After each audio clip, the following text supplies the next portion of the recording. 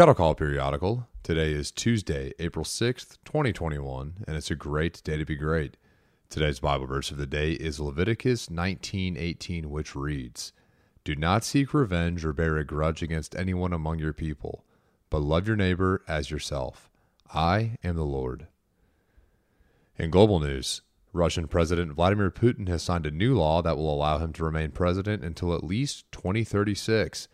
Putin is currently in his fourth term, and at 69 years old, he won't even finish up this current term until he is 72. In national news, a new report shows that black Americans owning firearms is at an all-time high, with a recent increase of 58.2%, showing more activity than ever before.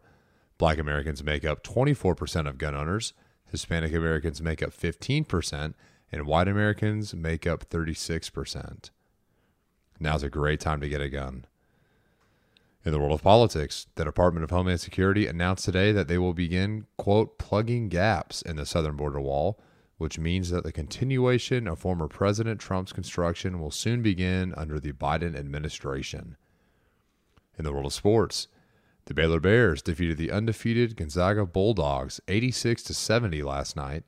The boys from Waco claimed their first title in school history, which happened to be exactly 16 years later to the day that the Lady Bears won their first title. Both trophies were lifted in Indianapolis, too.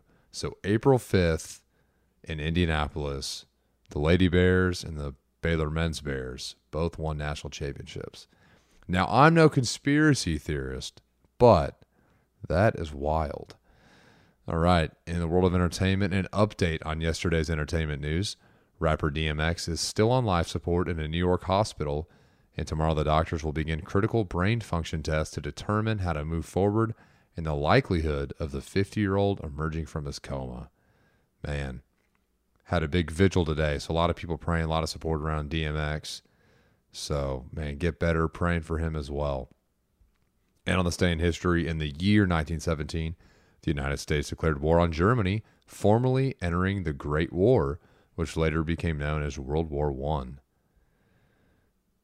CNN, The Hill, The Independent, and TMZ contributed to today's reports.